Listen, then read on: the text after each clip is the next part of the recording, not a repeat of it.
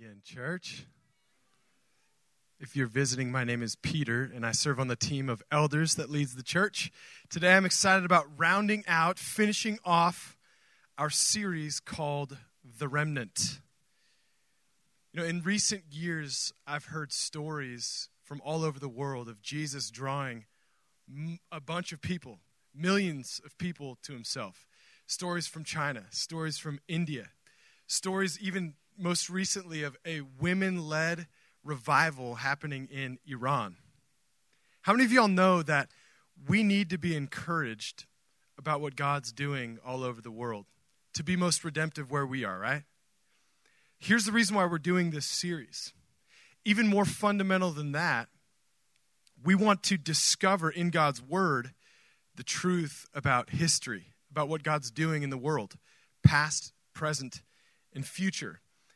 And we want to trust him and be more secure in trusting in him, the guide of history, engage what we see happening in the world with an appropriate expectation and priority and desire. Amen? I'm going to ask you to stand to your feet to honor God's word. We are finishing up Romans chapter 11.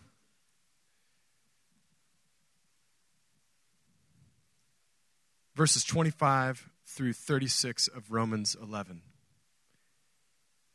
Lest you be wise in your own sight, I do not want you to be unaware of this mystery, brothers. A partial hardening has come upon Israel until the fullness of the Gentiles has come in. And in this way, all Israel will be saved. As it is written, the deliverer will come from Zion. He will banish ungodliness from Jacob, and this will be my covenant with them when I take away their sins. As regards the gospel, they, Israel, are enemies for your sake. But as regards election, they are beloved for the sake of their forefathers, for the gifts and calling of God are irrevocable. For just as you were once at one time disobedient to God, but now have received mercy because of their disobedience, so they too have now been disobedient in order that mercy might be shown to you. For God has consigned all to disobedience, that he may have mercy on all. Oh, the depth of the riches and wisdom and knowledge of God. How unsearchable are his judgments, how inscrutable his ways. For who has known the mind of the Lord, or who can be his counselor, or who has given a gift to him that he might be repaid? For from him and through him and to him are all things. To him be glory forever. Amen. The word of the Lord. Y'all can be seated as we pray. I'm going to read to you a prayer by Pastor John Piper from Desiring God Ministries. Would you pray with me? Lord, would you stun your people? Would you go down into the depths of our hearts and cut away the calluses that have grown over our capacity for being stunned by grace? Would you let our hearts bleed and make them livid with touchability? Help us to turn off distractions and screens and wake us up to reality. In Jesus' name, amen. One quick note before I move forward in our text. I want to encourage you to listen to last week's sermon. Go to thespringsTX.org. I don't often do this, but last week at the start of our sermon in particular, we clarified a few things about Romans chapter 10, about trusting in God and his faithfulness and his grace as well, and it kind of set the tone for chapter 11. Now we're going to finish off chapter 11 today, and I think you'll be more blessed if you go back and listen to the first part to take in chapter 11 as a whole. But I guarantee you that God will give you grace today, if you're present, to not lack anything as you sit before God and take in his word from our passage today. Now today, we'll round out the series. We'll round out Romans 11 with 3 focuses: the mystery of wisdom, the danger of presumption, and the weight of glory. Now we're going to spend most of our time, if not pretty much all of our time, with this first part. Number 1, the mystery of wisdom. And then the other 2 will be kind of takeaways from that. Verse 25, Paul says, I do not want you to be unaware of this mystery, brothers. He's speaking about specifically a mystery revealed that was previously concealed. I think if the mystery hadn't been revealed, we wouldn't be talking about it. God moves in mysterious ways. Remember that old line? It got worn out in religious cliche. Well, we can bring some power back to that in faith, not just cliche. What I want to do today is I'm not going to fully explain the mystery as God lays it out through Paul here. If you could explain a mystery, that would contradict the meaning of the word mystery. But I do want to show you how this passage references certain points of redemptive history in all of the world. We really do need God's wisdom in his word to take in the mystery of world history. There are times when we must look upon what God has done in creation, upon his redemptive plan in history, when we see the treasure of the Word of God, and we're reading the Bible and see, man, this is just more than just human wisdom. When we look upon the confounding wisdom of the cross of Jesus Christ, and in response to these things, we should simply just wonder. We should be shocked. We should render our greatest thoughts to mystery. It's often wise to allow your intellect to bow down in awe. And on the other hand, as Proverbs says, it's sometimes wise to search a matter out, to learn what we can of what we see in the Scripture and what we see in history.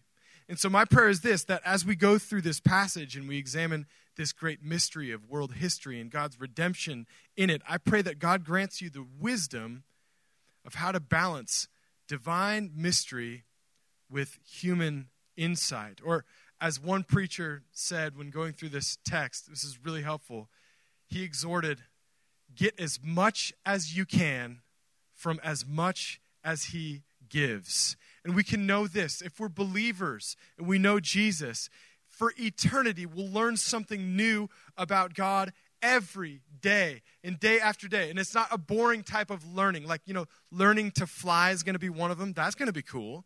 And compared to that, everything else, that's just something small. And the depth of God's wisdom and knowledge is unsearchable, as our passage says.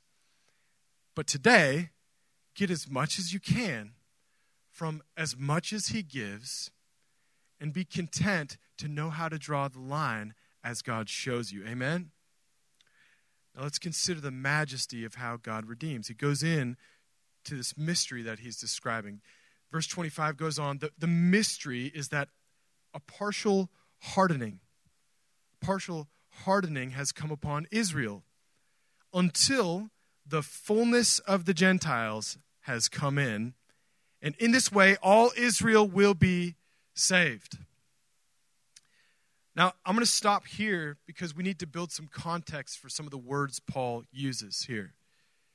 When he says all, as in all Israel will be saved, and in verse 32, he says God has consigned all to disobedience that he says that all might be saved. You need to know that based on the flow of thought, this all can only mean all without distinction, not all without exception. It's all without distinction, meaning God saves people from all nations without distinction, excluding no ethnicities, no groups of people. Not all, like as in every single individual. So this isn't saying that someday, verse 26 6:25, that God will save each and every individual Jewish person. Just like at another point earlier in redemptive history, when God chose the Jews and he chose to use the covenant with Abraham to bless the Jews in contrast with the Gentiles who had rejected him, it was a rejection of the other nations, in essence, all of the peoples in the other nations, but not every single one of them. We can even see in the Old Testament, when God had chosen Israel, he hadn't rejected each and every single Gentile of the other nations. Gentile means non-Jew. Think of Rahab and Ruth and the whole city of Nineveh, a non-Jewish nation that he saved, or King Cyrus, or Naaman was healed, if you are familiar with those stories in the Bible. So when we see this word all, Paul lays out general redemptive history. He's speaking in corporate generalities. Like, in essence, all of Israel has rejected Christ. We know there are some glorious exceptions. And he's saying, someday, all of Israel will be saved. And he's giving a sweeping statement of world history here. And we need to back up and can take this all in from context from the beginning. God created humanity. And I'll use the royal all here. God created all human beings to be in relationship with him. All of us, every single individual person was meant to be in a love relationship vitally connected to the Heavenly Father. He didn't need to create us. He didn't have some sort of insecurity that had to be fulfilled that could only be laid out by creating someone to pour his love on. No, he was already good with himself, Father, Son, and Holy Spirit. But he chose to create humanity.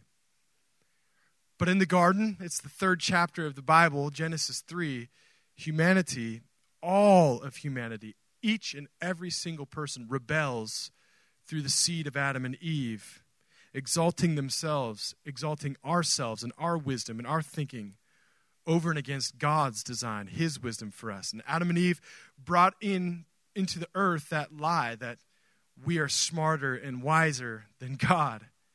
They became foolish in the whole #you do you lie that's been ravaging humanity ever since.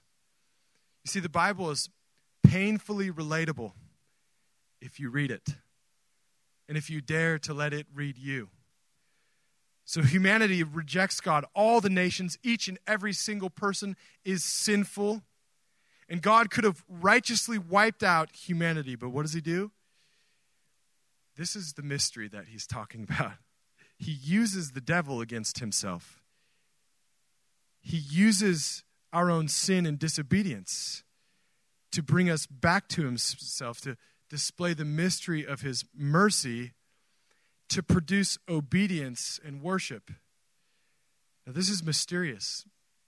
John Piper commented on this. He said, God has designed and guided history, both its disobedience and its obedience, to display the magnificence of his mercy, to stop the mouth of human pride, and to produce white-hot worship. You see, God knew in his wisdom that he would receive more glorious worship through displaying his mercy over and against our rebellion and our sin and our disobedience than the worship he would receive if we never needed mercy in the first place. And anyone who thinks that God won't use disobedience to capacitate us for obedience, or anyone who thinks that God wouldn't use sin to produce righteousness, or anyone who scoffs at this mystery like we're prone to do in our human nature, Jesus just simply holds out his hand as if to say, shut up. And not with his mouth. With the holes in his hand, he says, you don't think I can use human sin to accomplish my will? The holes in my hand produced by the sin of the Romans, nailing him through my hands, and my own Jewish people that sent me to them, prove that I can do as I will. I can use human sin to produce redemption. His ways are above our ways. His thoughts are above our thoughts. Now, for us to embrace the mystery of his wisdom as we go through the rest of our passage, I'm kind of giving a summary of redemptive history here. So, number one, stage one of history, he uses the disobedience of the Gentile nations, basically the sin of the world, as a historical backdrop for his special covenant with Israel. So all the world has fallen away from God, and God uses that context to pull a few people out of what we all deserve. Number two, he uses the disobedience of Israel, who ends up falling away from them, that chapter 11 has been talking about the whole time. He uses their disobedience as a hinge for folding back in all of the nations to the same covenant of mercy that he gave to Abraham, to bless the nations as he said he would from the beginning in Genesis 12 when he called Abraham out.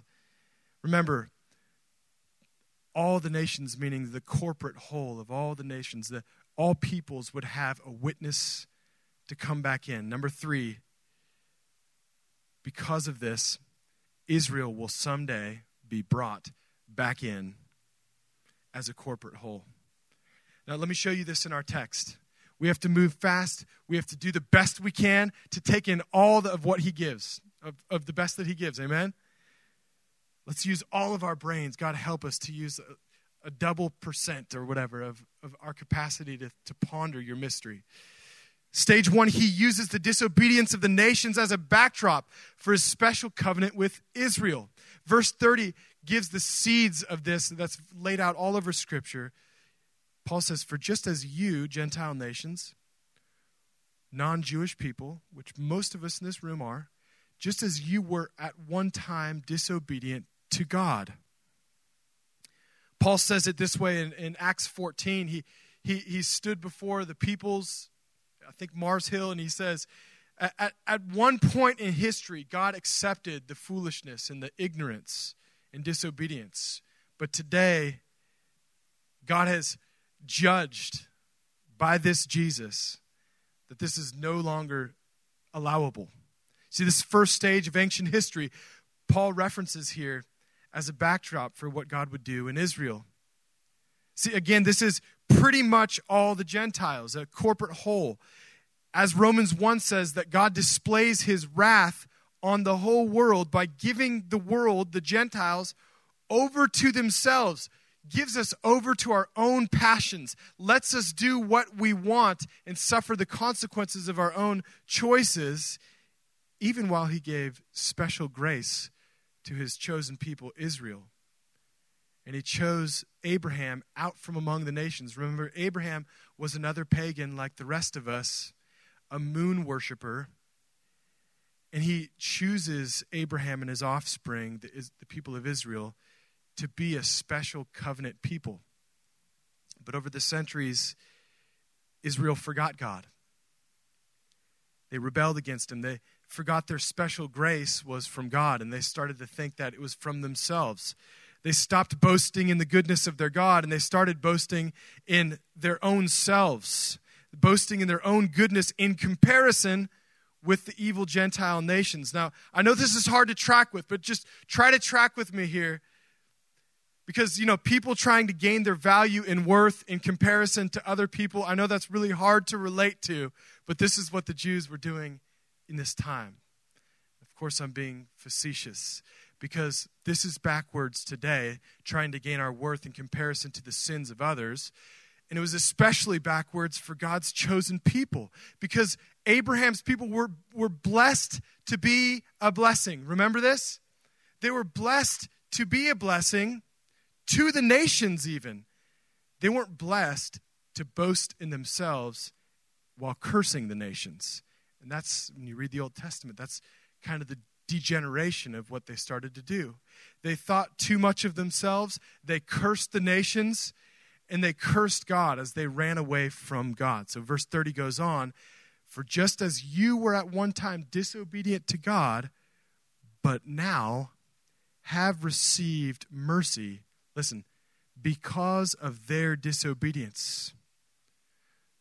So as we see God moving from the first stage of history where he rejects the Gentiles and chooses the Jewish people, we're seeing a great reversal of that as the Jewish people walk away from God.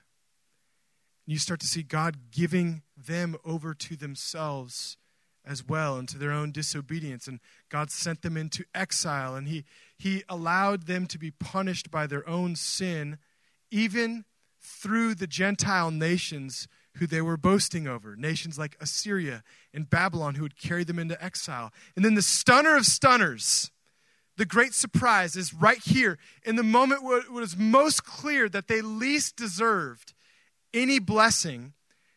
They receive the blessing of blessings, the entirety of God's great promise revealed in the person of Jesus Christ, this perfect Messiah God, the promised deliverer, comes to them. But they all rejected him by and large. Some notable exceptions.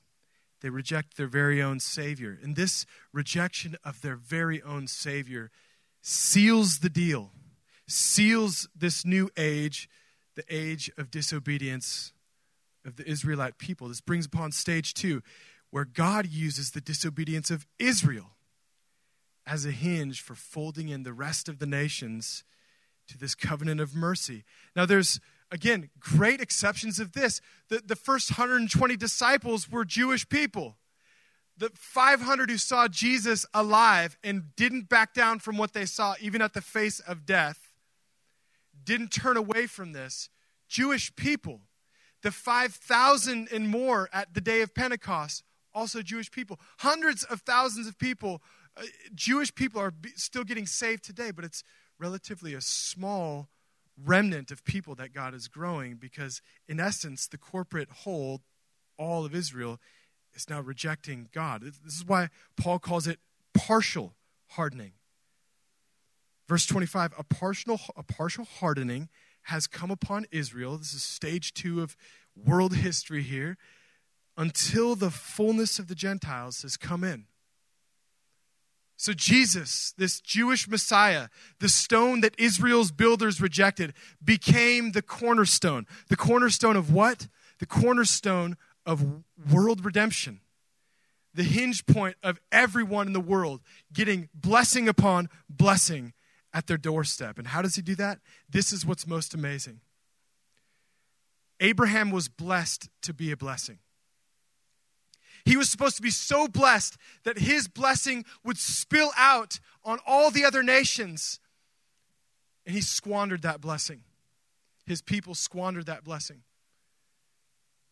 So what does Jesus do with that? Jesus, in the seed of Abraham, comes to restore that. And how? He's cursed. He's hung on a cross. And blessing doesn't spill out. His blood spills out.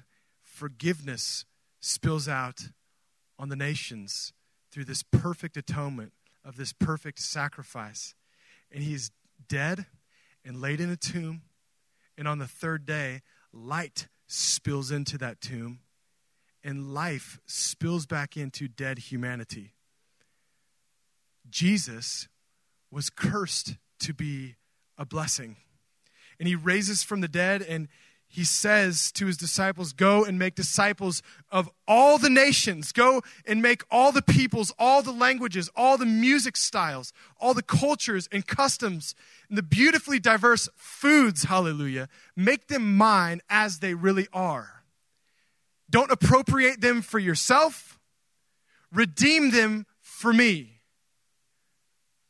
Make them mine. Make disciples of all nations. And through Israel, this blessing comes. Through this Jewish Messiah, world redemption comes. Even through Israel's disobedience, God's original dominion mandate from Genesis 1 is restored to humanity, that we could truly care for the earth. This is a mystery of God's wisdom.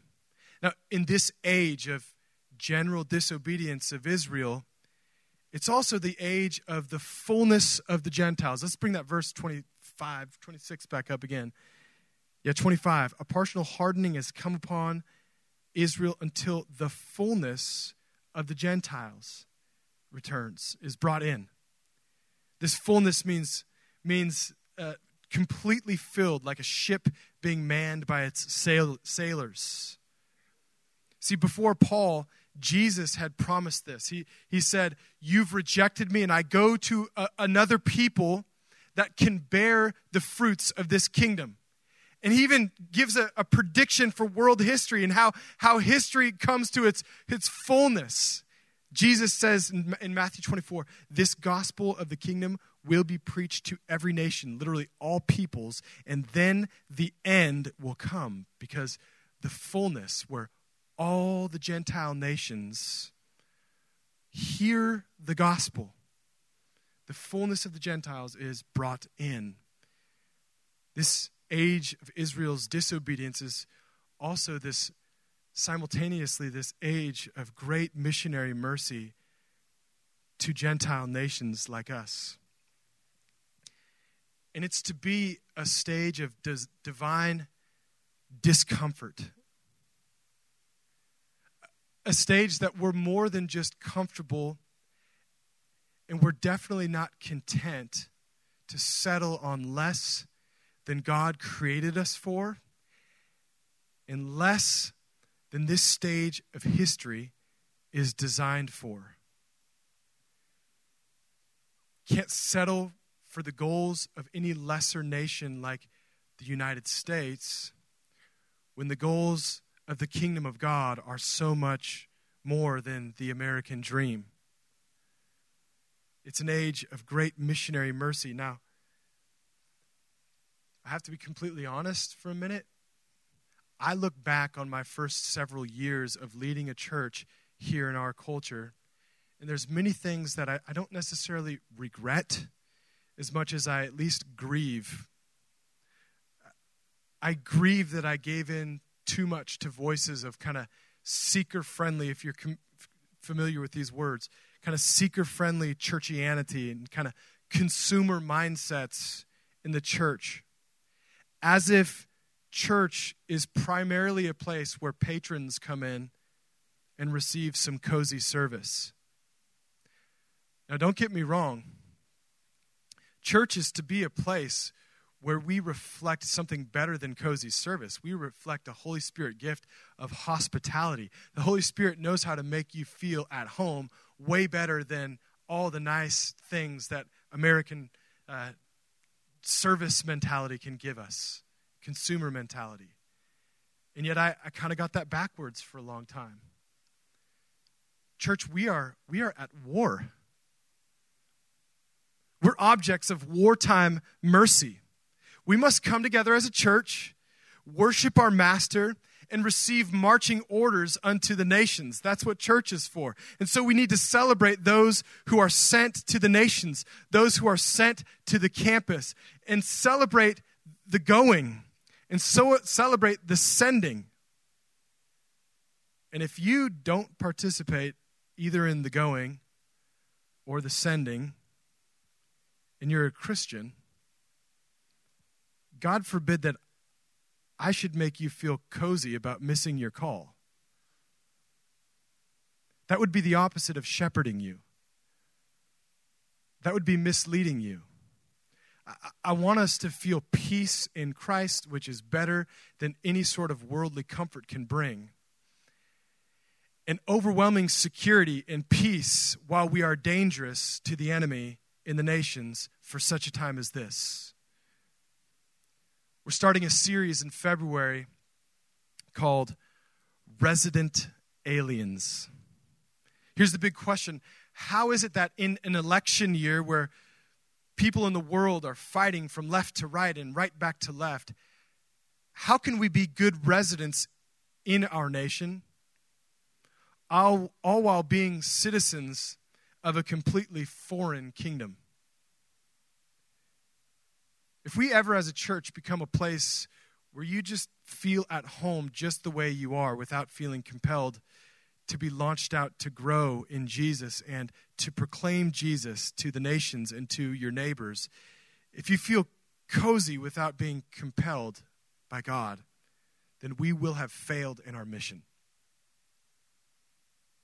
So stage one, God uses the world's disobedience to bless Israel Stage 2, Israel's rejection of their God provides this hinge point to fold back in all the nations to the blessing through this Jewish Messiah, Jesus. And in that context, watch how verses 30 and 31 pivot to this final stage. For just as you were at one time disobedient to God, but now have received mercy because of their disobedience, so they too have now been disobedient, in order that by the mercy shown to you, they also may receive mercy. In essence, mercy again. So this final day, Israel as a corporate whole, a great sweeping revival of the Jewish people will be brought back in to relationship with their God through Jesus Christ. It's coming a day. And even through your joy, even through your sacrifice, even through you deciding that Jesus is better than every other thing that could weigh down on your life, God is hastening the day. Through us simply enjoying Jesus. See, Israel's rejection provided what Paul called earlier a broken off branch so that the Gentile nations can be grafted back in and that give us the blessing. But we're supposed to be so full of the blessing of Jesus that it literally makes the Jewish people jealous. I'm just quoting scripture earlier in Romans 11. Through their trespass, salvation has come to the Gentiles so as to make Israel jealous. Now, if their trespass means riches for the world and their failure means riches for the Gentiles, how much more will their full inclusion mean? See, God brings full inclusion using jealousy. What a mystery. Our joy can make sinners jealous. Jewish sinners, Gentile sinners jealous. This is what I call redemption FOMO. That the world is supposed to see what we have in Jesus, which is way better than everything else, and look and say, man, I am missing out. And I don't just have any sort of baseline fear. I have a redeemed reverence that there's something better there. That's what happened with me. I thought before I was a Christian that people who were serious about this stuff just didn't have anything better to do. They were so bored that they weren't invited to the parties like I was invited to. And I came and I saw something different than the happiness and fun and cute, silly, trivial joy that I knew. I saw this powerful, conquering joy in a group of young people in a campus ministry. And I had to get me some. I met Jesus.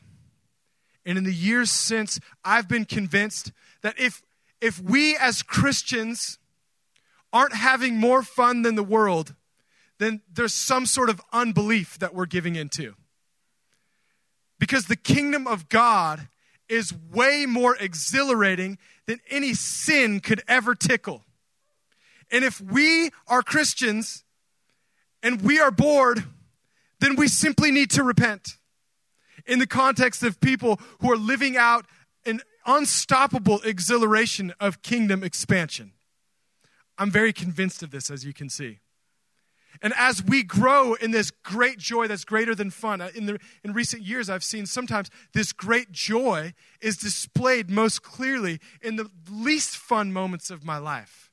Where the world can see, there's no reason why you should be so full of joy now, sister, brother, unless Jesus rose from the dead.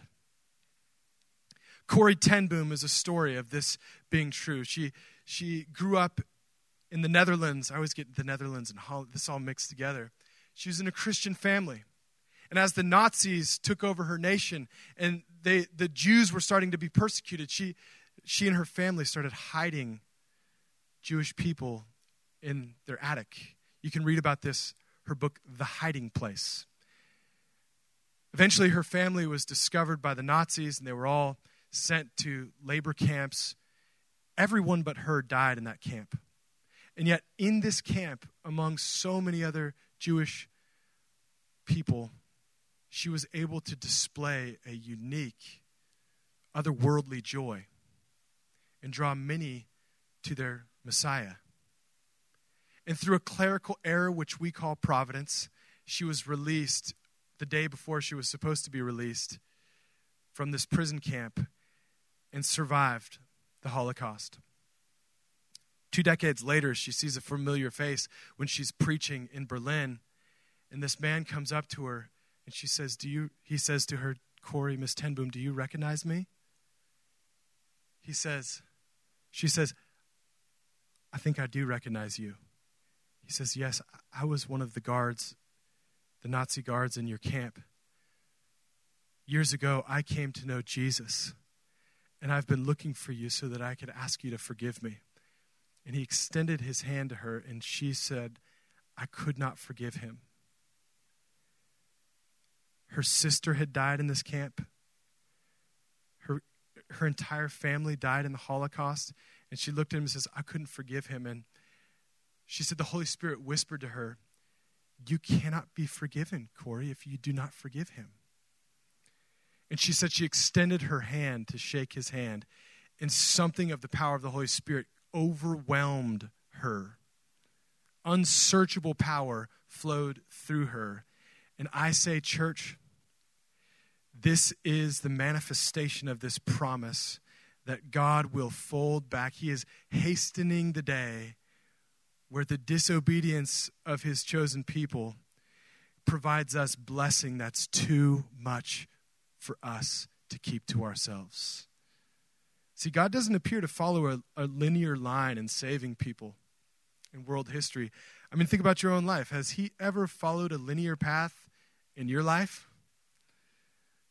See, he moves through the disobedience of the nations to bring the nations in. And I could respond, God, I wouldn't do that.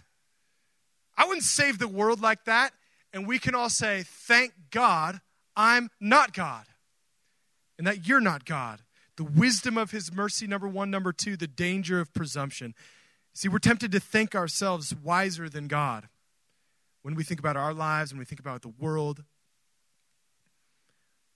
But if something seems incomprehensible, it's either because it is or because you don't have the capacity to comprehend it.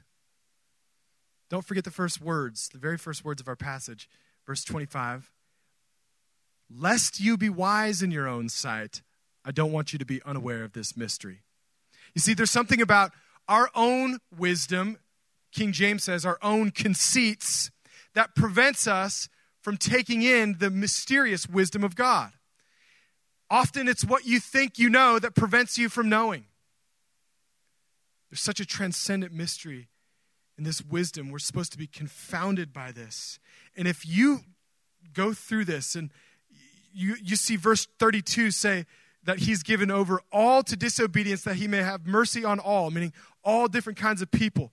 And you look at that and you're like, I don't get this. I'm confounded. I tell you, you're in good company. Because that's, considering this truth about history, that's where Paul was left. Because after verse 32 is verse 33. Okay, you're still with me? He just pauses. Oh, the depth and riches and wisdom and knowledge of God. How unsearchable are his judgments, how inscrutable his ways. For who has known the mind of the Lord? Who has been his counselor? Or who's given him a gift that he might be repaid? See, we need to be shocked, but not scoffing. We don't need to give God advice about how to save the world.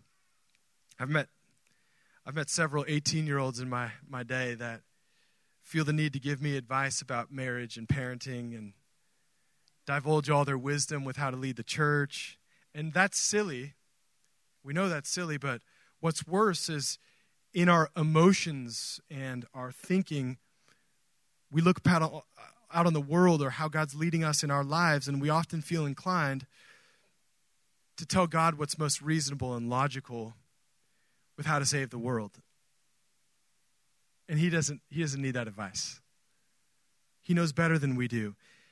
At many junctures of your Christian walk, the decision before you will be to decide whether or not you are going to choose, for many, many good reasons, to trust in the mystery and the wisdom of God, in his goodness, where you have to decide, are you going to allow the roots of your trust in his goodness sink down deeper than the roots of your intellectual understanding? It's a decision that's always before you. And you don't have to explain things fully to fully trust. In fact, there are many crucial things in the Bible that you cannot fully understand, but that you must fully believe in. The Trinity. God is one God in three persons, Father, Son, and Holy Spirit.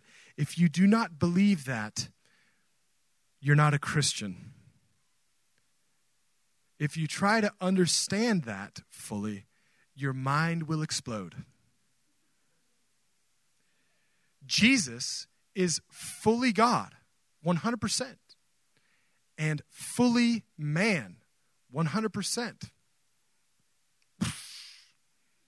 You must believe this. Run into what, finally? Number 3, the weight at the worship center of your heart. That all doubt, presumption, and anxiety are displaced like water when you throw a rock into a cup full of water. Verse 33, oh, the depth of the riches and wisdom and knowledge of God. How unsearchable are his judgments, how inscrutable his ways. And so I beg of you, brothers and sisters, plunge deeply into the depths that never bottom out for all eternity. Open yourself to the riches that will never, ever end. Verse 36, for from him and through him and to him are all things. To him be glory forever. Amen. Especially if you don't see how this is true. This verse here, our last verse, verse 36, is the most applicable verse to your everyday life, especially if you don't see it. To the degree that you are stunned by the majesty of Christ, to that same degree, you will be free, and this is a promise you can bank on, free from pornography, from unforgiveness, from anxiety, from insecurity at work and at home, from obsession with your appearance or anger with your children. The more you plunge into the depths of the riches of his glory, the more these other things, these lesser things will be displaced. And the less that you will feel that you have to cope with them through other worldly habits or hobbies or Netflix. Instead, your hobbies will serve you instead of you serving them. He gave you life, whether you see that or not. All things are from him, as our verse says. All things are to him. He'll receive glory from each and every individual person in the last day, one way or another. All nations will bow down. All tongues will confess that Jesus Christ is Lord. But the middle thing here is all things are through him. Redemption is through Jesus Christ. So even though everyone in the world will bring him glory someday,